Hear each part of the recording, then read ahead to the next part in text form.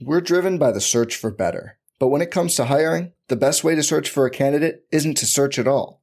Don't search, match with Indeed.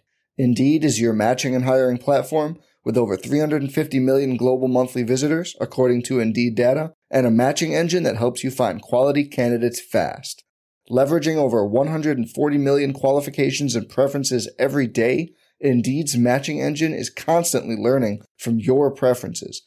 Join more than 3.5 million businesses worldwide that use Indeed to hire great talent fast. And listeners of this show will get a $75 sponsored job credit to get your jobs more visibility at Indeed.com/Blue Wire. Just go to Indeed.com/Blue Wire right now and support our show by saying you heard about Indeed on this podcast. Indeed.com/Blue Wire. Terms and conditions apply. Need to hire? You need Indeed. My name is Jari Bolander. Welcome to the Entrepreneur Ethos Podcast.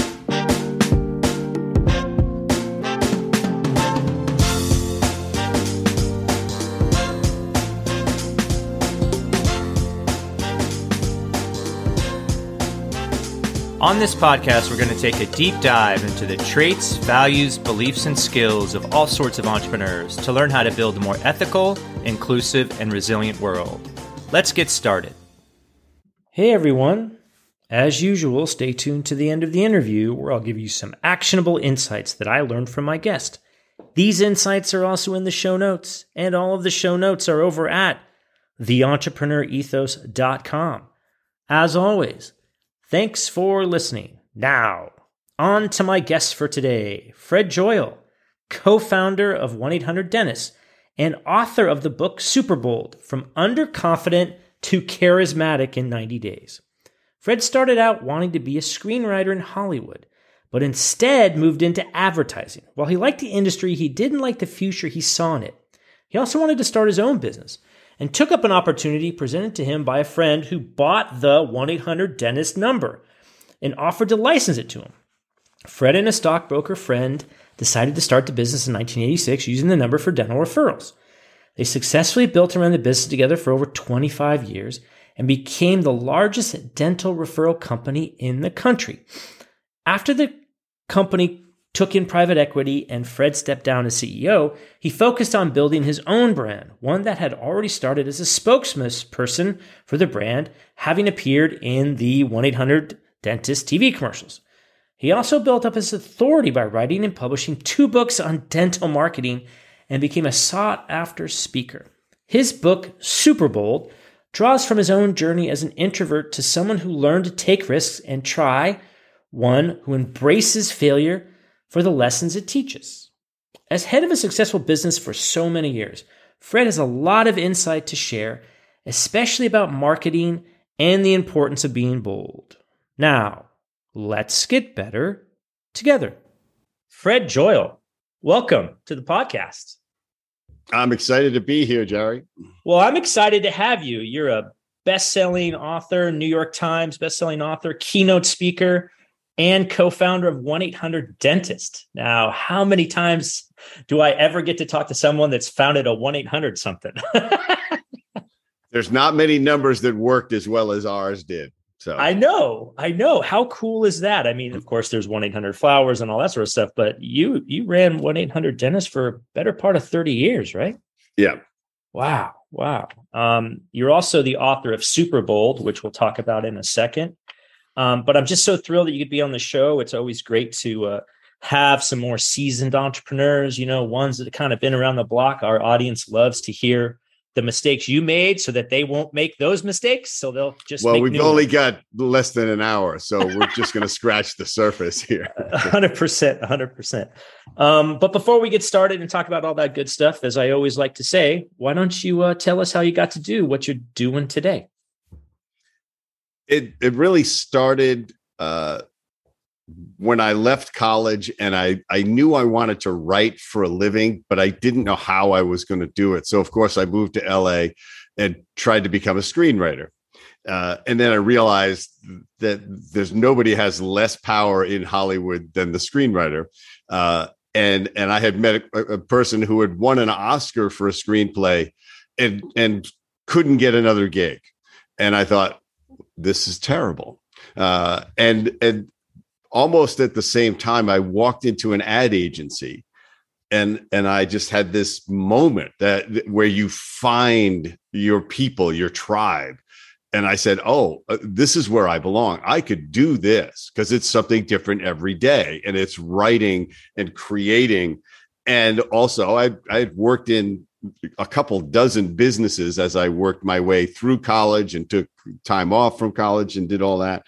And so I learned how to write advertising from creative directors who taught a night school in LA. It was the greatest blessing in my life, was that this was available, because they taught me exactly how to create ads, how to write that in a way that sells, how to create communication with a purpose. And that has become a life skill that I have leveraged for the next 30 something years. And I didn't like the career arc of advertising, which you get more and more money. You start making peanuts, and then you change agencies and you make more money, and it just keeps scaling up and up and up to several $100,000, $200,000, $300,000, $400,000.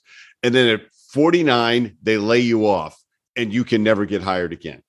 And, wow. At 49. And so you end up going client side, as they say, for $75,000 a year, but your lifestyle is 400.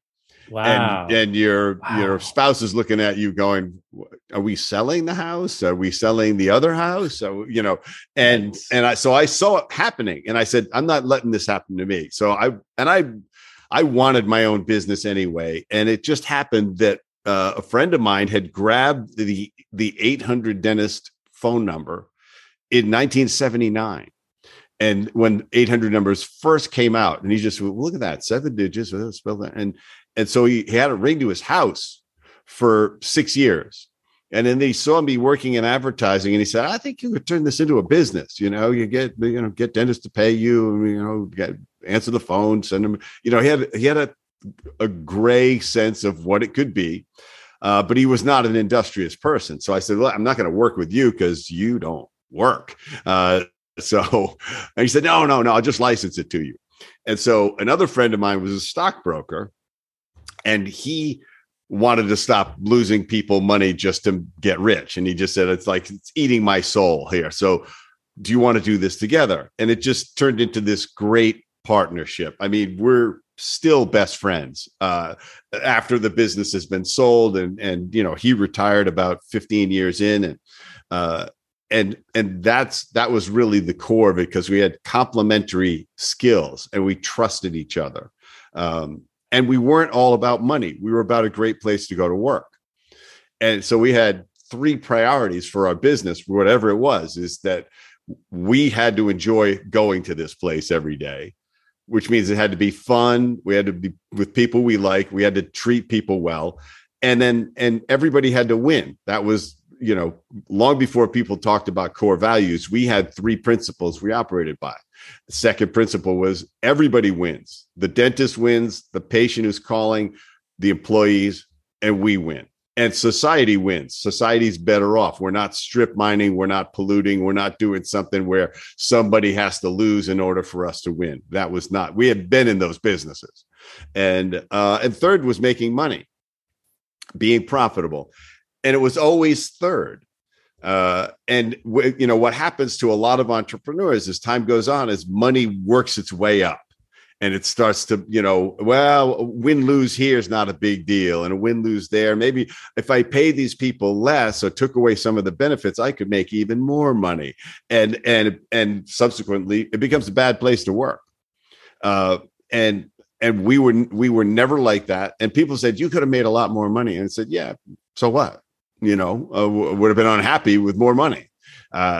And so I wasn't attracted to the greed formula. I was attracted to the lifestyle, and it became a great place to work. Just to when we became the largest dentist referral service in the country, we reached a point where we were doing almost $50 million a year. We spent $500 million in advertising over the course of the business, most of it on television. And from that, I became a public speaker. I became an author. I developed a separate reputation of my own in the dental industry. And, we eventually brought in private equity, which is a whole other story. And that went as bad as it could go. But my last day at work, I celebrated 3 25-year employees, because we would celebrate anniversaries every month. So in the same month, 3 people had been working there 25 years. They had given me their entire adult life. And my Gary and I were always, and we had trained our VP team, especially, like, the people who are supporting us and making the money, they need to know how much we appreciate that. And so we were in a constant appreciation mode long before people were talking about that. We had an instinct for it because we had not had it. We had had terrible bosses. We had terrible jobs. And so they were tremendous learning experiences. And also we met great bosses and over the years learned from everyone. I'm still in learning mode. I have another CEO position that I just took, and I'm a much better leader than I was 20 years ago, and will be a much better leader 5 years from now. Yeah. Wow. That's amazing. Because back then, there were no like computers when you started. Literally they called the telephone. They had no hard drives. We had Wow. 2 floppy disks, one with the program and one with the data. Wow. That's where we started. Wow. Yeah. And I like 50 million run rate for referral. Man, that's just, talk about at the beginning of, I don't know how to put it, because there were times where you like the 1-800 numbers and stuff. I remember when those first came out and people would call, and of course it was more local. Like, you were sort of at the vanguard of the more national type things where, did you guys know who was calling in from where? And they're like, or was it like, oh, where are you calling from? It's almost like a radio show. No, this goes back to that time when the phone number became obsolete eventually, because people stopped using the phone to find businesses. Right. But we had a tremendous run with it, to run a business almost 30 years, a business model. Now it declined steadily because Google ate us.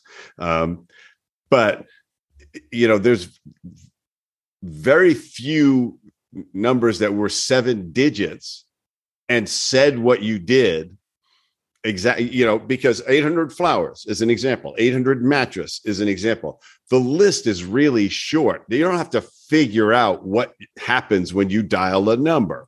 And it's that 7 digits also matters. It also matters not to have an O in the word, because people will dial 0 instead of O. Good. So you've got to grab that number too. Right. But yeah, people didn't realize back when people had, they blocked their caller ID from showing. They didn't realize if you called a toll-free number, that didn't work. We saw where they were calling from. Interesting. Yeah. That was back when the actual, zip code, area code mattered. Like, oh, you actually are calling from San Francisco. Yes. Now it means nothing, right? Because I always, when I see people's phone numbers now, I say, "Oh, you're from Connecticut." Yeah. Right. Even though I met him in LA, it's like, yeah, I still get the 203 mobile number. Exactly. So yeah, it means nothing now. So right. How was the transition? You mentioned, you ran 1-800 Dentist for, I think it was 32 years. And then you sort of transitioned into being this speaker, writer. How was that what was that like to go from, I'm managing all these people, like I have a business, I have a brand, and now I'm the brand. I know a lot of entrepreneurs think about how they're going to brand themselves and be thought leaders. And it sounds like you sort of went full bore. Well, I had the advantage of being very specifically in a vertical and I had a lot of visibility. I was in most of the 800 Dentist commercials as the spokesperson. And so I was recognized for that. and then I wrote 2 books about dental practice marketing that became sort of the Bibles of the industry. So I was known for the books and the commercials. And then I just started speaking as well because of the books. People wanted me to speak. And this became my separation, which was great because eventually when I brought in private equity, I stepped down as CEO and they proceeded to gradually run the business into the ground. I had no power to do anything. But I was doing a ton of speaking. So they were letting me build my personal brand while my corporate brand was in steady decline. So it was like a melting iceberg, and I reached shore before it melted completely. And just to be clear, just to clarify, you're not a dentist. No, I'm a madman. Okay, you're a madman. Yeah. I mean, you started back in the day when. I mean, was it Mad Men back then in the advertising world, or that was really the 60s was like that. And I knew guys from that period, and they say that the show was incredibly accurate, particularly the drinking and smoking. Yeah, I would. But also the way they were pitching, the way they started suddenly pitching advertising that way. So I get to capitalize on that wave of creativity, which continued and to this day. I mean, it is the fastest changing, most creative medium there is, sort of being competed with a little bit by music videos, which have become so incredibly sophisticated and expensive and high production value. But they're not selling anything except the song. Whereas we are advertising is always got to figure out a new way to get into your mind and create a desire. Yeah. I'm just. How does the ad, like your experience in advertising, did that apply to your personal brand? I mean, you said, "Hey, I'm talking, going to step off onto land off the melting iceberg." And what are some of the things that you learned in advertising that you could apply to your, your personal branding? Because it seems like there's something there. I mean, this whole idea of niching, and you're the dental practice marketing guy, for lack of a better word, right? Yeah. I mean, that's my micro celebrity status. But what you learned in advertising was the power of emotion to persuade. And if you weren't doing that, you were doomed to fail. And that really applies everywhere. In the simplest thing, in a headline of an email, all the way to the title of a book, to the content of the book, to the title of your lecture, to the way you end the lecture, the way you begin it. If you're not making emotional impact in some way, you are doomed to fail. And it's, and people say, "Oh, my business is really hard." And I say, "Yes, sell dentistry. Tell me how that goes." I love it. Yeah. Everyone, I mean, that was back in the day when everyone didn't like dentists. I mean, now it seems that dentists are being a little more, people like them a little bit more. But back then it was a horrible experience. Oh, yeah. The number of people that just were comfortable saying to a dentist would say, "I'm a dentist." And they go, "Oh, I hate the dentist." To the poor guy's face. I know. It's like it's tough, rough on the self-esteem. And that's why it was a challenging profession, because people didn't appreciate it until they needed you. And then they'd go right back to hating you again. So it was a hard sell. And so definitely. We had to just, and what we found, and this is the emotional thing, is when you find why your business works. And it's that we discovered that people had as much apprehension and anxiety about finding a dentist as going. And so we had to make them comfortable with the idea of finding it. This is a safe way to pick a dentist that's right for you, that you're going to be comfortable with. And that was the whole pitch. So they wanted to talk to somebody about the dentist before they talked to the dentist. Because then talk to the dentist is going to say, "You need to come in and make an appointment. It sounds like you're in pain." So they needed to talk to us. And it wasn't everybody. but it was just a massive number of people per year that to make it, a $50 million a year business, that we were helping those people and helping those dentists to not have to do advertising themselves because they didn't know how to do it. They were, or maybe there was crowded in their area. We succeeded, particularly in urban areas where there's a lot of people who wouldn't just ask their neighbor who a dentist was. The more rural we got, the less successful we were. Yeah, no, that's a really good insight, because I think all entrepreneurs need to know, okay, what is that emotional hook that's going to get someone to actually even pay attention? The world's noisy and crowded, even worse so nowadays. There's just stuff everywhere. And I personally think, and I'd love your thoughts on this, I think product is commoditized, and you win on your story. You win on the emotional appeal of what you're doing. And everyone says, well, Jari, the product's got to work. Well, of course, there's table stakes. But right. But the product, perfecting the product is not the answer. Right. Re-perfecting the product is not the answer. There are many, many average products that are selling like crazy because of the story. And there are many excellent products sitting unsold everywhere because they think that marketing doesn't matter. And marketing is now, how am I connected enough to care about this? And so that's, if you have a business, you have to say, why does somebody care? Or how do I convince them to care?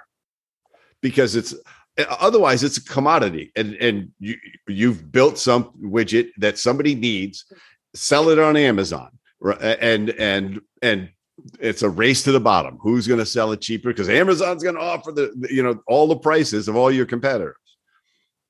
But if you want to go the other way, if you want to go after the middle or the top of the market, you need to find out what your raving fans care about. Why are they your raving fans, and how many of them can you get?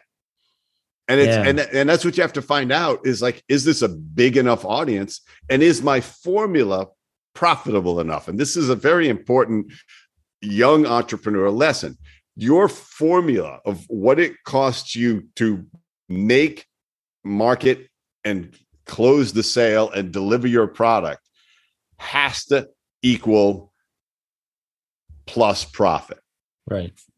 All of those things have to be in place. You can't believe that. No, I've done massive R&D, tremendous coding on this product. It's going to sell itself.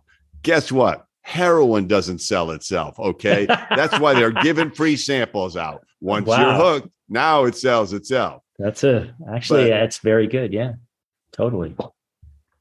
So if you don't know how to sell it, and you don't know how to sell it with in a way that buyer is going to care about your product, your brand, and you maybe as the owner or the founder or whatever, then you're running a short arc of the business, and it could be really short, and it could never be profitable.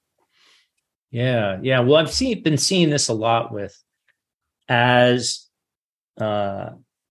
like advertising, click through rates. Advertising, Google, Facebook is starting to be kind of arbitraged out because of cookies and all this privacy stuff, where what used to happen is, you'd growth hack your way, you'd pour money into some growth hacking thing, and, you'd get success because you had scale. But nowadays it just seems that really, I think it's going to be a marketing renaissance. I think people are going to realize that, this is actually, this is the art and craft of this, the science, art and craft of it. You got to pay attention to. You just can't throw money at Google ads and Facebook ads anymore. I think that's going to. It is a steadily diminishing return because everybody's doing it. Dentistry is a perfect example. If you're a dental practice, there's only 4 things that you can offer as a hook to get people to click on you and want to come to your practice. And every one of them involves a discount.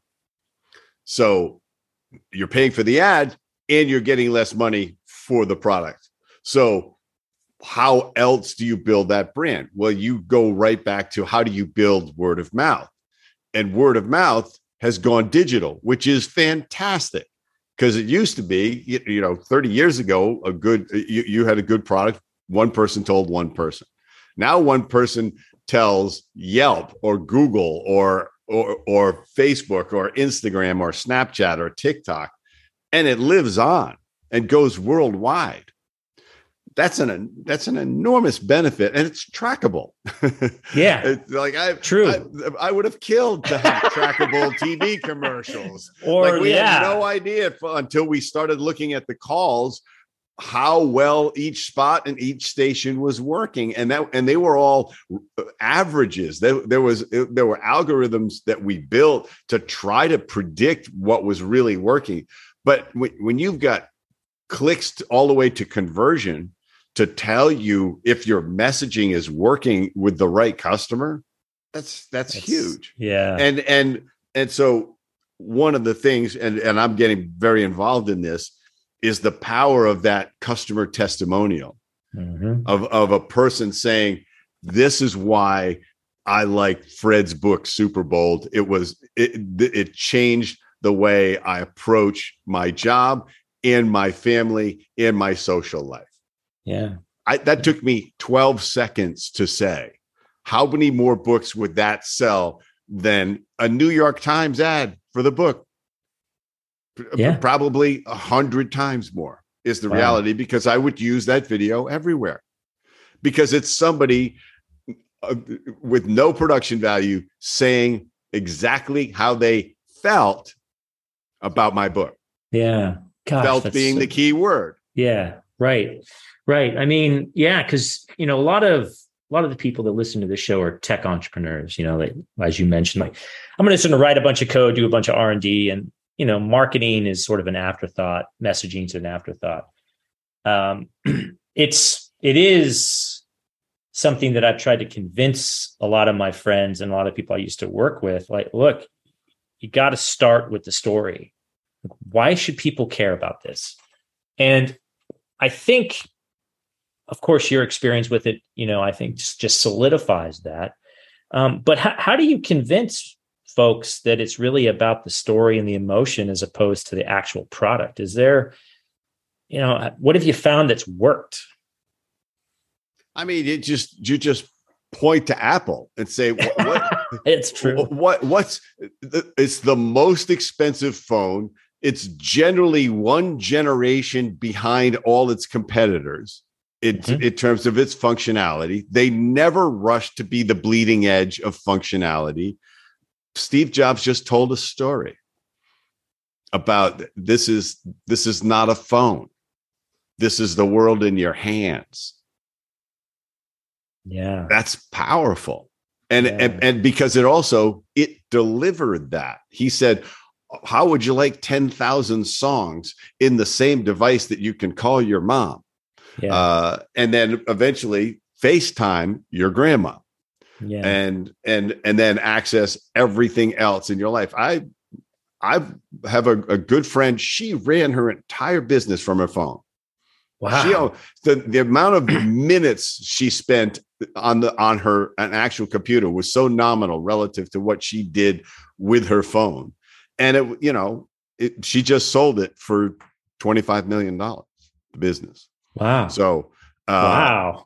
And it's because her focus was on, how am I connecting with the people that matter to me? Because when you do that, everybody else takes notice. Yeah. Yeah. This whole connecting and telling the story and getting people to tell your story is a very powerful thing. I've noticed that the brands that I really respect and the ones I do business with more and more are the ones that I just feel good about being with. Like, I always talk about Respana, which is one of the ones that I've been involved with a couple of years in terms of using their tool. And they literally cold outreach to me like, hey, Jari, I love your blog and da, da, da, da. And I'm like, oh, this is interesting, but it was thoughtful. And, over the last couple of years, I've probably done about almost 30 referrals to them. Like, hey, you got to check this out. These guys are great. These guys are great.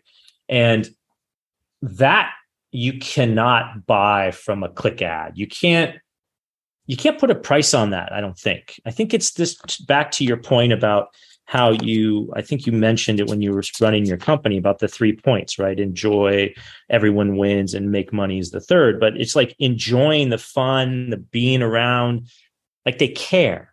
They care about you. Yeah. If you start a business because you think it's going to make you a lot of money, you screwed up. All right. You got the wrong plan already. I mean, you want to make money and that's a good motivation to do it, but that can't be the motivation to do it.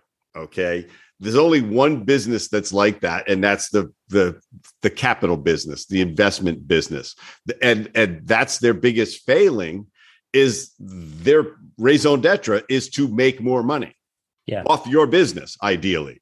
Yeah. So that whole industry is all motivated by money, which is why you see all these guys on Wall Street just buying bigger and bigger yachts because that's where they think happiness is. Yeah. And, and they find out that somebody's made $1 million bonus and they're depressed at their $900,000 bonus. Yeah. Like you're lost. You're severely lost in terms of a meaningful life because money is not meaningful. No, it's a tool, but yeah, it's agreed. I mean, I know a bunch of those kind of folks and it's funny because they get to a point in their career. And I think it's similar to what you said about the ad agency. It's like, oh, you're 49, you're done. Right. Yeah. I think they get to a certain point where like their soul is just so crushed that now what? Like, what have I done? I created all this wealth on the backs of private equity as an example, the backs of businesses that are, I either create a business or I make it more efficient or gosh. And they're making decisions not based on how do we make this product serve our customer best. They're saying, how do we make the most money out of this business? Is it break it apart? Is it deliver a lower quality product? What's the formula? And their formula is always to equal more cash or a bigger sale. Yeah. And Gary and I we were never sitting around going, well, we got to sell this business. We got to find a buyer. We got to find a buyer. We got to make it look good. We got to plump it up, make it, a big EBITDA, what's the market, multiple for our EBITDA right now. Yeah. It was, let's get bigger. Let's serve more people. Yeah. And we did it for 25 years before we brought in private equity. Yeah. And that's what worked. And that's what made it, everybody working there, it didn't matter what their job was. Right. They were engaged in the mission because it was like, I'm a piece of this service that we're offering. Maybe I'm in the mailroom. Guys seemed like the happiest guys in the place because they were like mailing by books out, and the sales guys are coming. Can you get this? Can you get this out today? Oh, yeah, all right, fine. I'll run to the post office. I'll get it out today. And they were, one of the mailroom guys, when we eventually codified our 8 core values, he painted them on the wall of the lobby. Wow. In this beautiful, it looked like, remember the old Fillmore East posters? Yeah. So it was cool. Just this beautiful, magnificent display. And that's what everybody saw on the way to work. Wow. And these core values were so easy to guide ourselves because it was like the owner's manual. It's like integrity trumps profits, do more with less, things like that. And you just say, is this really doing more with less? Is everybody winning? Well, then I guess we're not doing it. And it was like the meeting would end. Yeah. Like, that's the end of that idea. I put a bullet right in that one. And sometimes I'd be going, don't we want to try it? You're like, I'm the boss. Sorry, Fred, you know the rules. You made them. Well, yeah. Well, so that I think is a really good point. And the standards in which you set, right? People fall to the standard, they don't rise to the occasion. Or generally, the way I think about it is, especially under stress and strain, you sort of fall back to your training and what's habituated. And and you fall back to your true essence. Right. Good point. And that's where you find out if like everybody's making money. A lot of people can be generous when the money's flowing.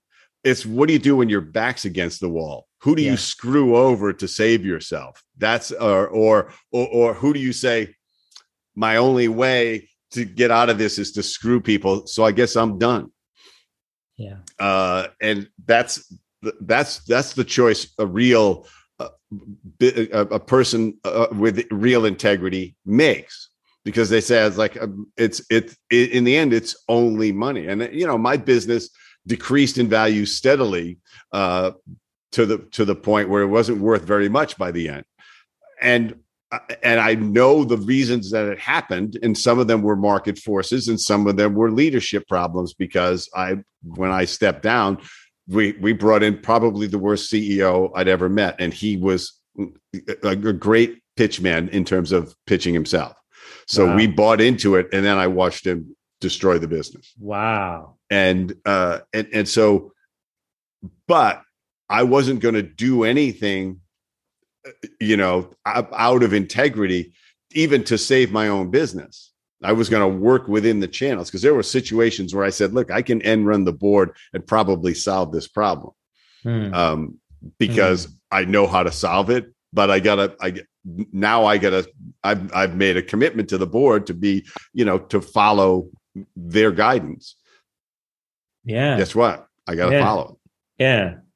I mean, that is interesting way to think about it too, because on the one hand, if you see you're going off the cliff, right?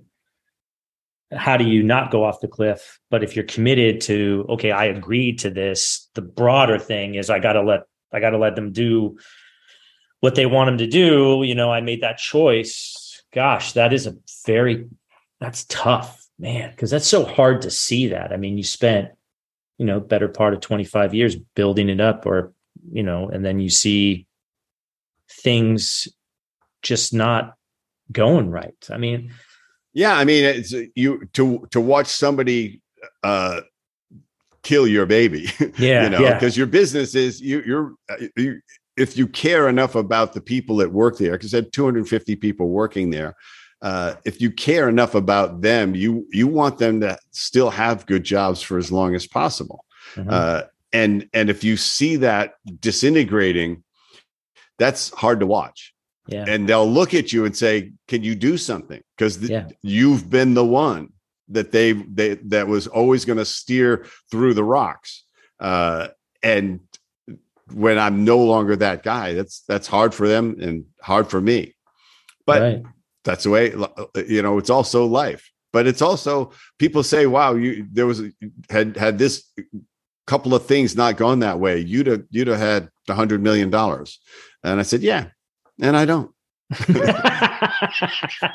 So I could sit here and say what should have happened, but I know, I tell people, if you've got should in a sentence that you're saying, you have to rethink it. Right? Because you're trying to change the past. Right.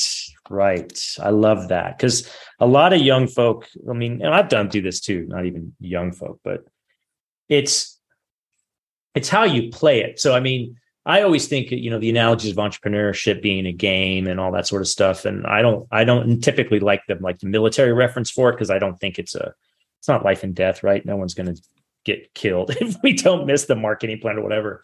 But I think the whole idea of it being a game and playing the best game you can. And sometimes it goes your way and sometimes it doesn't. And second guessing that is like, if you've played the game, if you played hard and you put your heart into it, sometimes it doesn't go your way. I mean, how many times has it been, like, to your point about your business and Google? I mean, okay, what am I going to do about that? Yeah, I mean, you can say they just like you can say Walmart shouldn't come in and destroy all the small businesses in that town when they come in. Well, whether they should or shouldn't, they do. So you've said should, in hopes that somebody is going to change their behavior. which they're not. Going to happen. Yeah. Not going to happen. You're in charge of your behavior, and you're in charge of responding to whatever the market forces are, not what they ought to be. It's like a dentist coming up to me and saying, I shouldn't have to advertise with you. People should want to go to the dentist. And I'd say, yeah, but they don't.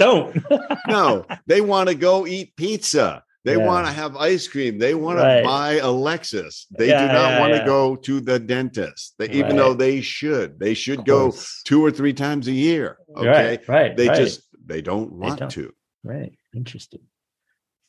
So, let's talk a little bit about your book, Super Bold. I'm fascinated by it because it's from underconfident to charismatic in 90 days, and talk about evoking emotion for a highly functional introvert that uses the podcast to practice talking to people. Well, I grew up incredibly introverted and shy and missed tons of opportunities, missed girlfriends, missed promotions, missed fun.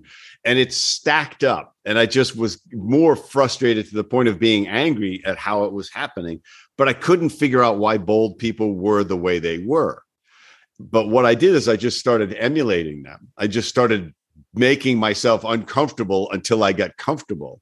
And over the years, I became bolder and bolder and bolder.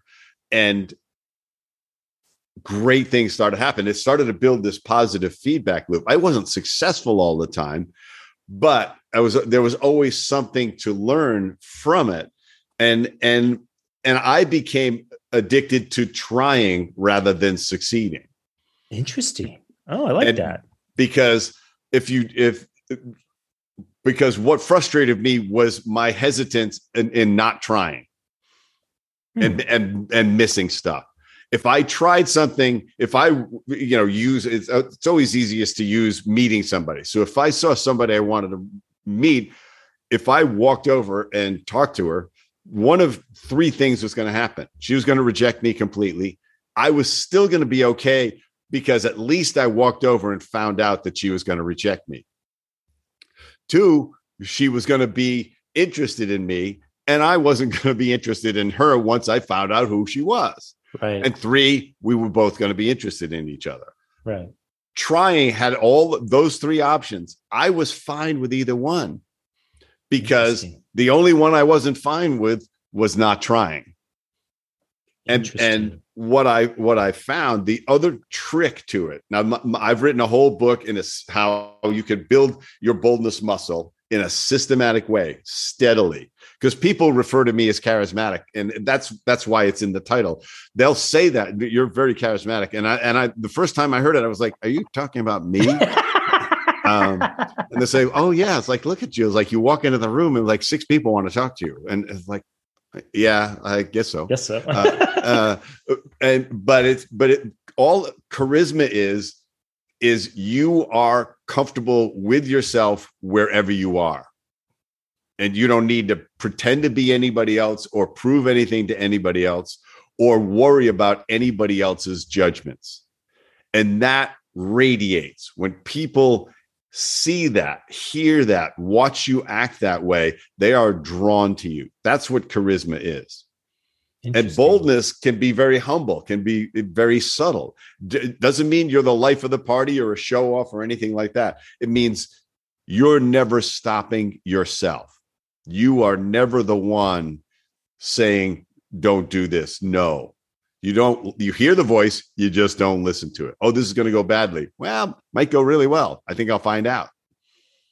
Whereas we're all really good at coming up with the worst case scenario. Oh yeah. But we're terrible at calculating the odds of that happening. Yeah, or we think it's we think it's bigger than it is. Yeah, and we're uncomfortable with failure. I mean, everybody's talking about like you got to be embrace failure. Well, guess what? You do. That's any entrepreneur is embracing the concept of failure because there are no guarantees. Actually, what's guaranteed is an amazing number of things will go wrong that you haven't anticipated. Yeah. I always you will just have to survive the mistake. Yeah, I always say failure is always an option, but never the final result. That's part of in the book, because to your point, you're right.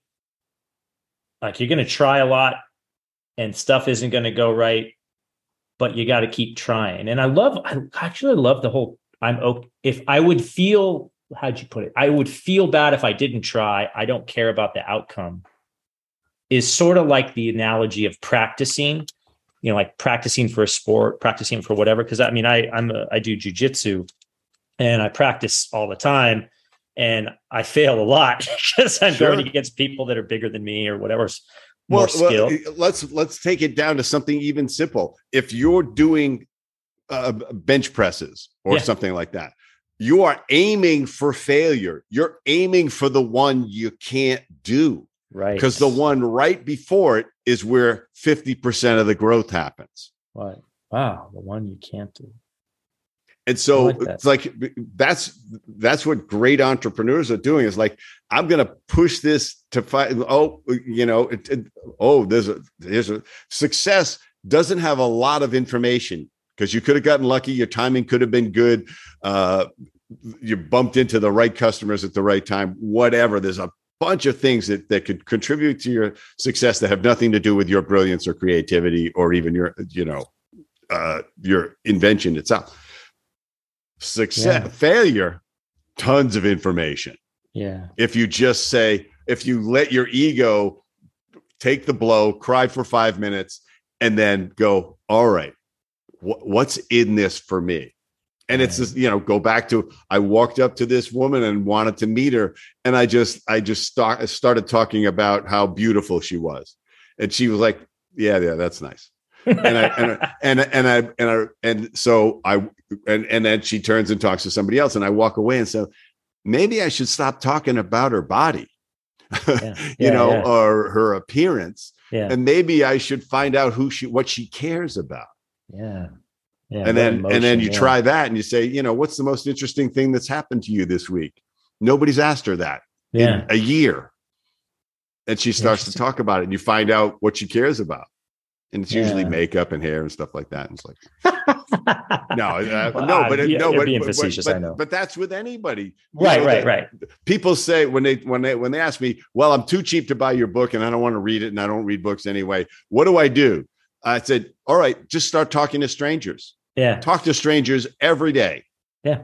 Until you're so comfortable talking to any stranger and finding out what matters to them, or just complimenting them, making them feel good, you will build that boldness muscle. Because the idea of being super bold is you can summon your boldness when it matters most. And you may not even have the confidence, but you know enough. I have to be bold. I do not feel 100% confident, but I am being bold in this moment because it matters. Because I want this promotion.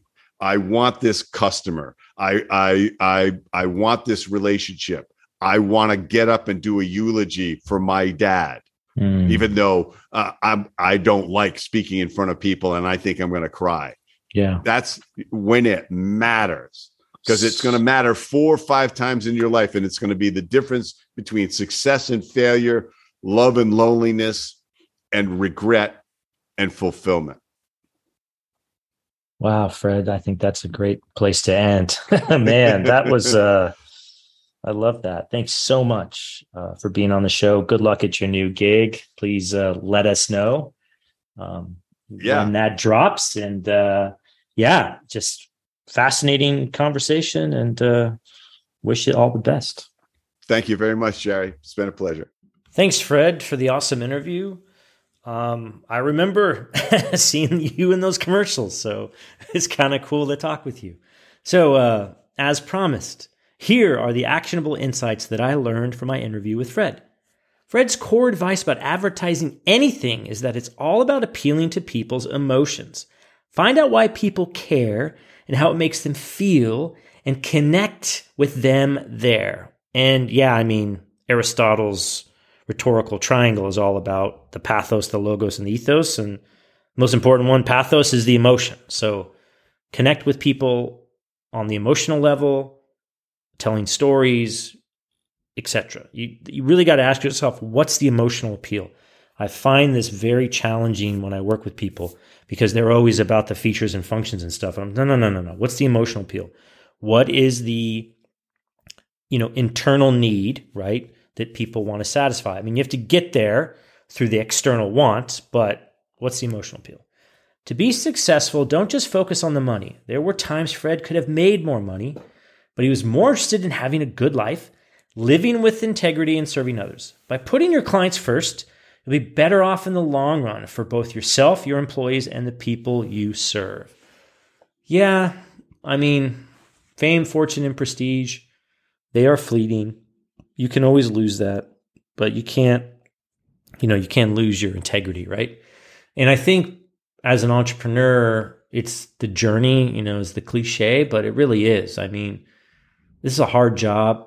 A lot of people don't make it. A lot of people don't make it successful, quote unquote, successfully. But, really ask yourself, why are you in it? What's the point, And I do think you'd really have to be a long-term focused person in order to be successful. And that includes having a great culture and building things that matter. So show appreciation for the people who support you and work for you. This was something that Fred made a priority while CEO, as well as having fun.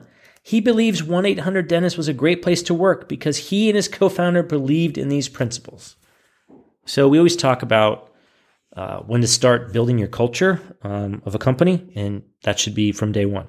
So if you're not thinking about what it is, it will morph into something you probably don't want it to be. So really ask yourself, what do we stand for? I know it sounds cliche, but what are our mission, our vision, our values? What's our big idea? How are we going to motivate people? What do we stand for? How are we going to treat people? And the other thing that's interesting is not what you say, it's what you tolerate. So if you tolerate bad behavior, then that's part of your culture. So make sure you spend time on it. And as the founder or the CEO or whatever, it's your job. You set the tone, you set the culture. Culture always comes from the top. So there you have it. The actionable insights that I learned from my awesome interview with Fred. Thanks for listening, and we'll see you next time. Thanks for listening to the Entrepreneur Ethos podcast. I hope you enjoyed this episode as much as I did creating it. My hope is that you learned something that can make you a little bit better.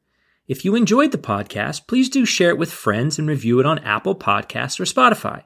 You can also join my email list by visiting theentrepreneurethos.com to get my thoughts on what I'm doing to get better, as well as what I'm working on. You can also pick up my book, The Entrepreneur Ethos, if you want to learn the traits, values, and beliefs that I think we need to build a more ethical, inclusive, and resilient entrepreneur and, frankly, world community. Feel free to follow me on Twitter @TheDailyMBA and let me know if you have any questions or recommendations for a guest you'd like me to talk to. Also, drop me a note if you try anything we talked about on this or any other episode. I'd love to hear what's working for you. Until next time, keep getting better.